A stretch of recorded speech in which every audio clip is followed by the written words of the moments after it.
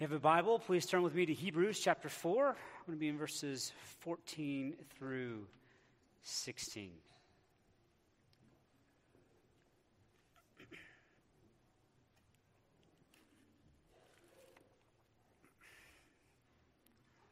And as you're turning there, in his novel, Great Expectations, Charles Dickens introduces us to a rather tragic character named Miss Havisham, a woman whose life is haunted by a single moment, abandoned and betrayed by her fiancé on what was to be their wedding day.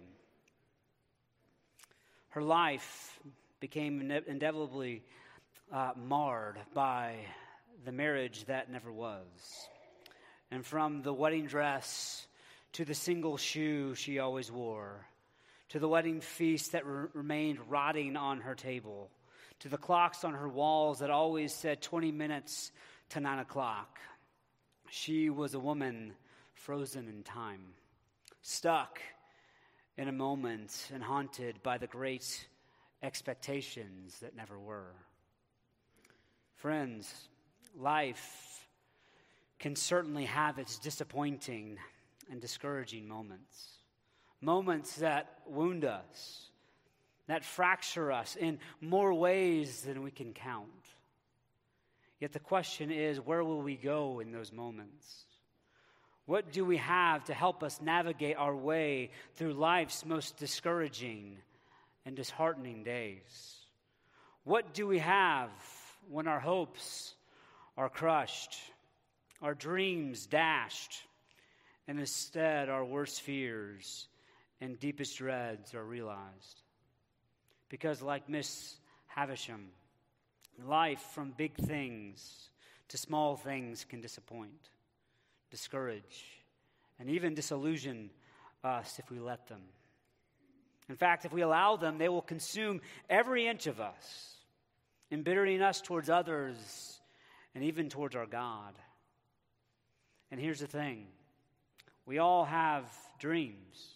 We all make plans. We all have great expectations for how our lives, our years, our weeks, our days, our afternoons, our relationships should go and what they should look like.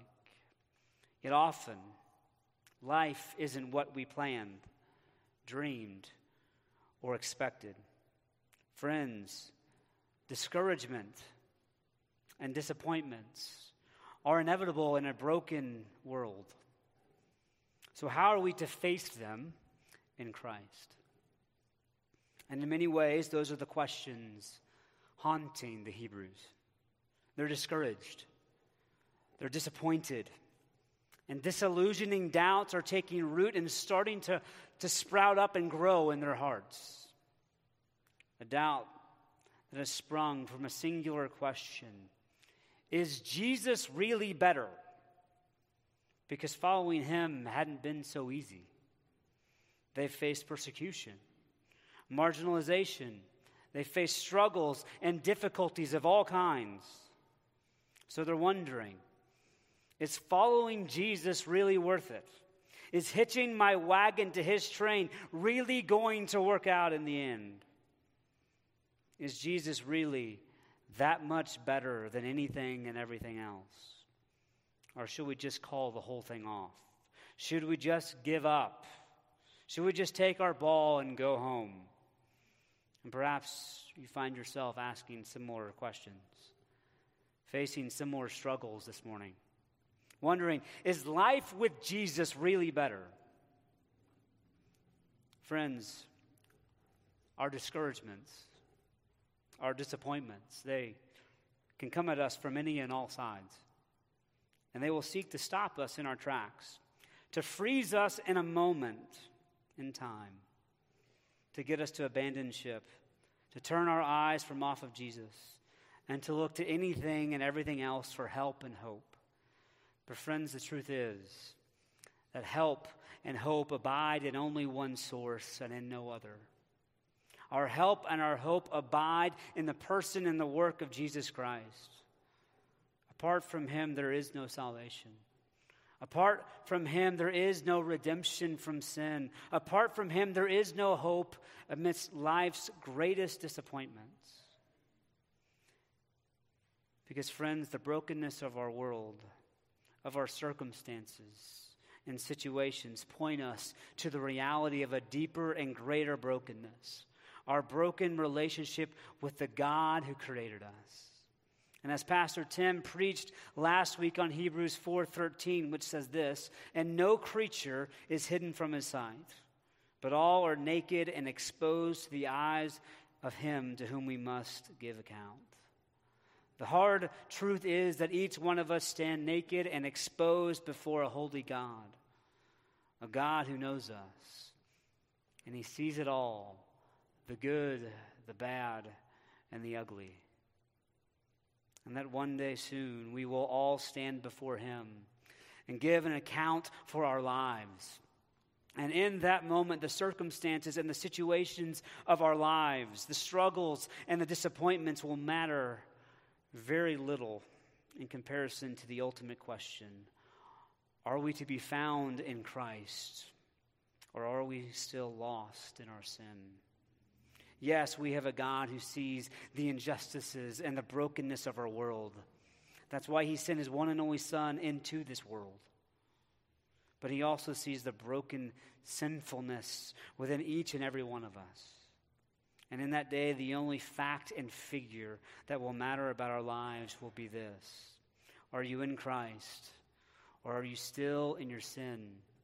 Sin that precariously separates you from a holy God, the God who formed you and made you. And all of this serves as a necessary introduction into beholding the beauty and the glory of our passage for this morning. A passage that caused Martin Luther to say this: first, the apostle terrifies us, and then he comforts us. So as we come to Hebrews 4:14 through 16, how does the writer of Hebrews now seek to comfort us? Well, by showing us three things: the immensity of Jesus, the imminence of Jesus, and two imperatives for enduring in Jesus. So hear now God's word from Hebrews chapter 4, verses 14 through 16.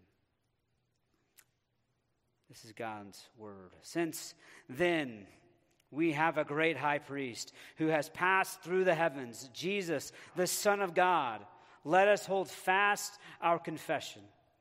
For we do not have a high priest who is unable to sympathize with our weaknesses, but one who in every respect has been tempted as we are, yet without sin. Let us then with confidence draw near to the throne of grace, that we may receive mercy and find grace to help in time of need." Our first point this morning is the immensity of Jesus, seen in verse 14. So how does verse 14 show us the immensity of Jesus? Well, Charles Spurgeon put it this way: we have a great need for Christ, but we also have a great Christ for our need. The truth is, we face big issues, but we also have a big God.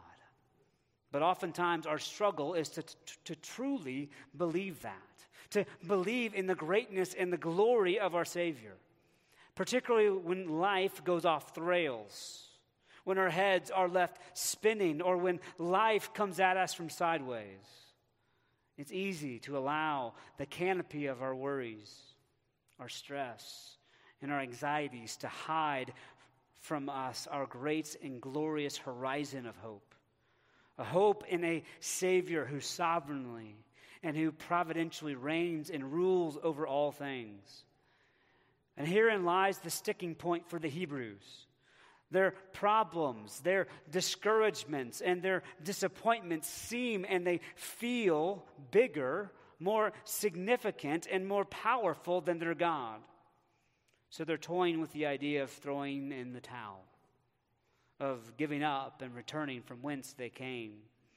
So here in verse 14, the writer of Hebrews takes a moment to remind them of what is true, to remind them of what they have in Jesus. In fact, in the Greek, verse 14 begins with the word having, which the ESV translates, "since then we have." In other words, the point the writer is getting at is, don't you realize what's already yours? Don't you realize what you already have? Don't you realize what you already possess in the person and the work of Jesus Christ? That he is your great high priest, and it is he who intercedes for you before the throne of God. See, brothers and sisters, we don't just have a high priest who intercedes for us with sacrifices. No, we have a great high priest who himself is the sacrifice. That his plea on our behalf is not based upon the blood of rams, goats, or bulls, but upon the merits of his own blood poured out for us. Therefore, he is a high priest that is infinitely greater and better than the high priest of the sacrificial system. In fact, what they were a shadow of, he is the substance. He is the real deal. He is the genuine article. So why would you go back to an imitation, to a mere shadow, when you can enjoy the real thing? Why would you eat turkey when you can eat turkey? Why would you eat fake when you could eat steak? Why don't you enjoy Jesus? And as we pick up this letter back in the new year, we will get the opportunity to delve deeper and deeper into this marvelous letter to Hebrews. And together we'll dig all the more into why Jesus' priestly ministry truly is so much greater and so much better than the priestly ministry found in the Old Testament sacrificial system. Before this morning, I want us to see that his greatness as a high priest is because he has passed through the heavens. That Jesus didn't just simply pass through a veil of fancy fabric into the Holy of Holies like other high priests did. No, he passed through the heavens. In fact, according to Matthew 27:51, at his death on the cross, that veil separating a holy God from sinful humanity was torn in two from top to bottom, as a symbol and sign that in Christ we may enter into God's presence. See, Jesus is our great high priest because he passes through the heavens. And it is he who now sits at the right hand of God, because our great high priest is Jesus, the Son of God, the Savior of our souls. See, amidst their distraction, discouragement, disappointment, and growing disillusionment with life, the Hebrews have lost sight of what they have in Jesus. So the writer of Hebrews graciously and gloriously reminds his audience of the greatness of Jesus. He reminds them of the glory and the grandeur of their Savior. So to apply this, where do you find yourself this morning? Has life left you discouraged? Has it left you disappointed? And if so, when was the last time that you were stunned by the glory, grandeur, and greatness of your Savior? Where does your focus lie? What are you fixated and fixating upon? Is it your struggles? Or is it upon your Savior?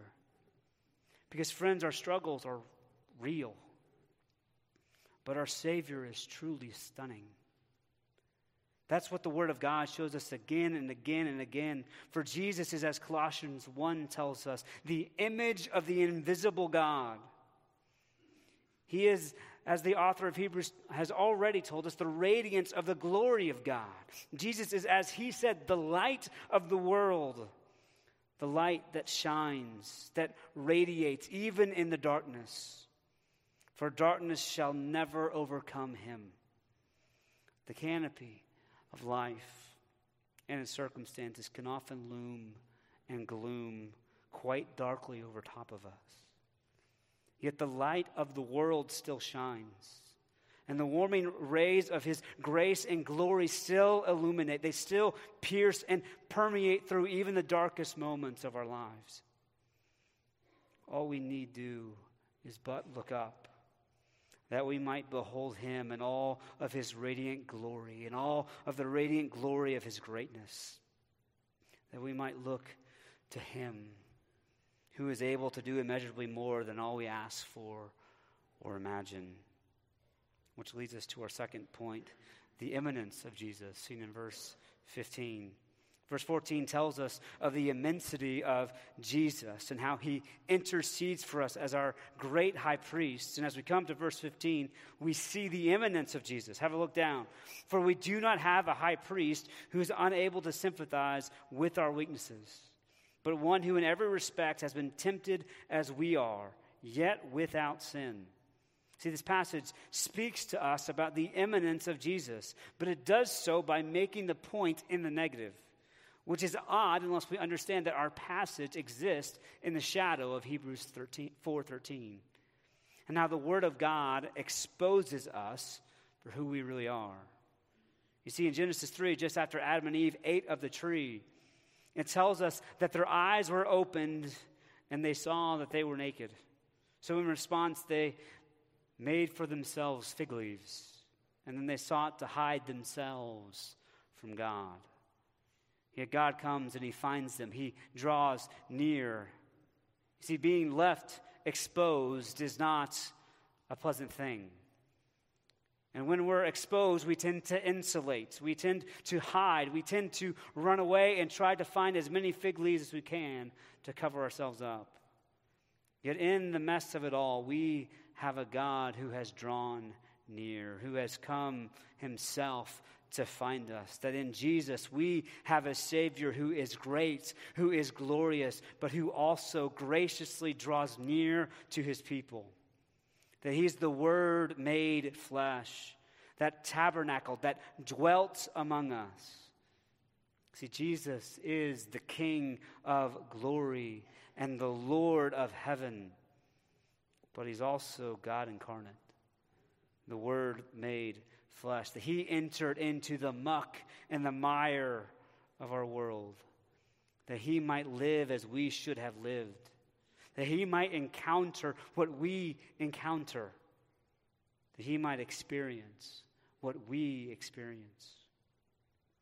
Namely, that he might live life in a broken world, and in doing so, be able to understand and sympathize with us as people.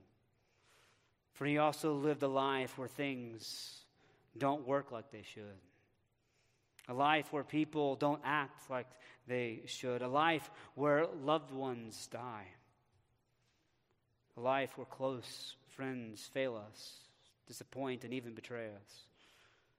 A life where he would feel hunger and thirst. A life where he would grow tired and weary. A life where he would be tempted and tried as we are.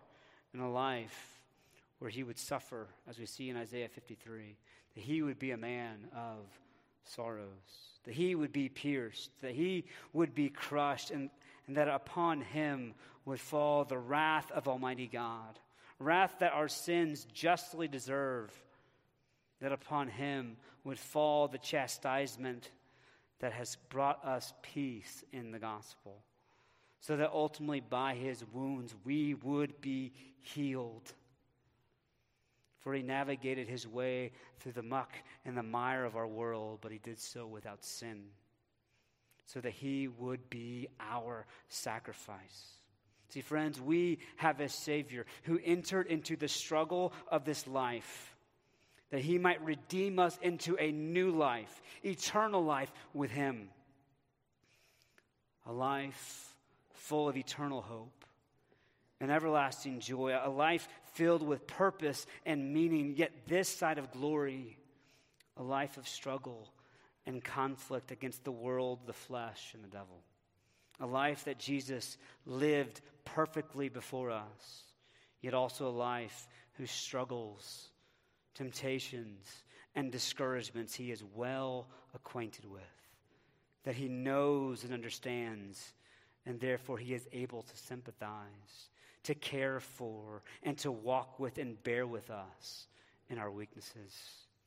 See, brothers and sisters, we have a Savior who knows us, a God who understands us in profound and meaningful ways, a God who was tempted and tried as we are, yet without sin, a God who draws near to us that we might draw near to him for all the fitness, all the strength that he requires is that we feel our need of him. Do you feel that need this morning? Do you feel your need for your Savior? If so, he invites you to draw near. Which brings us to our third point this morning. 2 imperatives for enduring with Jesus. The first imperative from our passage is found at the tail end of verse 14. Let us hold fast to our confession. See, in light of the glorious greatness of Jesus, that we should hold fast to our confession. But what exactly is this confession that he's referring to? Well, it's the confession that Jesus Christ is the Son of God, that Jesus Christ is the Lord and Savior of our lives. See, brothers and sisters, this confession is our bedrock. It's our true north. It's the anchor of our souls. It is the foundation upon which we build and construct our lives, our worldview, our understanding for how to live our lives and how life works. That we must confess with our mouths and profess with our lives that Jesus is who he says that he is, that he is the Christ, and that there is no other. For he is the Messiah. He is the way, the truth, and the life. He is the rest that our restless souls long for. Therefore, we must cling to, hold fast to, desperately seize a hold of such a great and glorious confession. That though the world, the flesh, and the devil seek to disorient, distract, and disillusion us from such a great confession by God's grace, we cling all the more tightly to him. You see, our struggles, our disappointments, our sufferings have a way of tempting us to latch on to the false hopes and the empty promises of our world. Promises that are full of great expectations, but are always light on actual realizations. Promises that write checks for our lives that we'll never be able to cash. Yet, friends, in our suffering, in our disappointment, in our struggles, God is providing us opportunities to cling to a Savior whose promises are true, so that as James tells us, that we can consider it all joy when trials and tribulations come upon us. You see, brothers and sisters, may we never lose sight of this glorious reality, that the boundless God has in his grace, mercy, and love bound himself to us, his people. That he's made promises that are yes and amen in Jesus. Promises that though the stars may fall and crash in all around us, promises that will stand secure and be fulfilled, that they will come true. Promises whose realities we will enjoy, not just for a moment, not just for a taste, but for all of eternity. So the question then becomes, practically, how do we cling all the more tightly to our confession? Well, that leads us to our second imperative found in verse 16. Have a look down. So let us then, with confidence, draw near to the throne of grace, that we may receive mercy and find grace to help in time of need. So how do we hold fast to this confession? How do we avoid neglecting such a great salvation? Well, by drawing near to the throne of grace. Yes, the author of Hebrews wants us to consider Jesus, to ponder and to reflect upon the glory and the greatness of Jesus. But he doesn't want us to stop there. He wants us to come to him, to draw near to him who is first drawn near to us. Yet what does it mean to draw near? It means to come close, to enter into his presence. You see, we draw near to Jesus because he is both the great and the gracious one. He is the immense, yet he's the immanent one. We draw near to Jesus because there is none like him. And as we draw near to him, what we discover is not a throne of merit, but a throne of grace. A place where we discover and experience the glories of the gospel. A place where we, despite the guilt and shame of our sin, we instead receive God's grace and mercy. Because Jesus, our Savior and our Redeemer, has taken upon himself the weight, the guilt, and the consequence of our sin, that we might rest secure in the robes of his righteousness. Robes that enable us by his grace to draw near, not with a spirit of timidity or fear, but with confidence. A confidence not based upon ourselves, but a confidence rooted and fruited in Christ. For in Christ we have the confidence of a child in the presence of their father. Friends, is this your confidence this morning? Because it's what the gospel is offering you. A confidence to boldly enter into the presence of God as a child. So do you know that confidence? One of the joys of having a toddler running around my home is getting to observe the freedom and the ease that she enjoys in my presence. Because while there are many things she is yet to learn, one thing she does know is that I'm her father and that she's my little girl. Which means I get the high privilege of hearing all of her quirky laughs and getting to see all those preciously goofy smiles. Smiles and laughs that few others will ever get to see because she's at home with me. She knows who I am, and in light of that, she knows who she is. Brothers and sisters, are we at home in the presence of Jesus?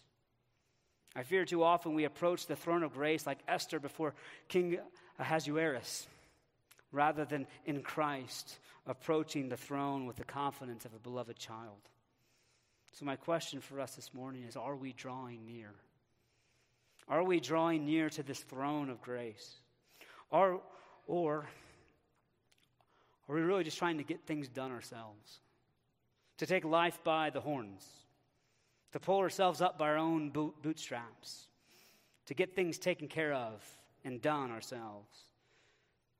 Because in drawing near to him, what we discover is the grace and the undeserved favor and the mercy, the undeserved forgiveness that we so desperately need to endeavor on and to endure in this great journey of faith. And brothers and sisters, along the way, we need timely help. And this timely help is not referring to something that we should only reserve for special occasions. This timely hope, this room of grace, this throne room of God's grace, is not like the special china that our families use only at Thanksgiving or Christmas. This isn't referring to something that we only call upon for the big messes of life. No, the grace and the mercy of God are not occasional needs, but a daily and perpetual one.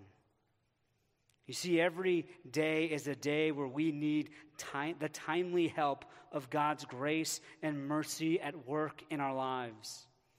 So, brothers and sisters, is the path to the throne room of grace well-worn and oft-traveled? Because in Christ, we can never wear out our welcome. In Christ, the invitation abides for us to draw near, to come close, that we might cling all the more tightly to him, who is our confession and our one and only hope in life and death. So in conclusion, life can disappoint. It can discourage us. But in Christ, we have a Savior who ultimately never will. So in our disappointment, in our discouragements, in our pain, in our delusionment with life, may we look to Jesus, the author and the perfecter of our faith. Because in considering him and coming to him, we will discover that he is far more than just worth it. We will discover that he is the Lord of glory and that he is the God of grace. And as such, he will fill up our lives with the gifts of his mercy and grace, that by them we may endure until he returns or he calls us home. For our God is a God who provides, who gives us exactly what we need for each and every day of our lives, in order that we might endeavor and endure along this life of faith, through any and all of its messes, disappointments, and discouragements. So, brothers and sisters, as we sang earlier, may we then venture on him and venture wholly. May we let no other trust intrude, for none but Jesus can do helpless sinners good. We pray. Heavenly Father, we thank you and praise you that in Christ, though our problems be great, our God, our Savior, our Redeemer is greater. And that greater Savior has drawn near to us. And he invites us as we come now to a table to draw near to him. So Father, in these coming moments, would you feed us and fuel us that we might endeavor on by faith in the person and the work of Jesus Christ. We pray these things now in your Son's name. Amen.